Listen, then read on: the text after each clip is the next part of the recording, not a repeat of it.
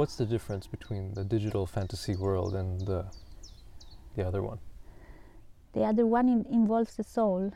There is a soul behind, with an intention, with a message to give, and with a story. I think the digital world, gives you a story that is already made, but you cannot go out of this world. You cannot put something that is not made for it or already. Okay. You cannot put Pac-Man in Minecraft.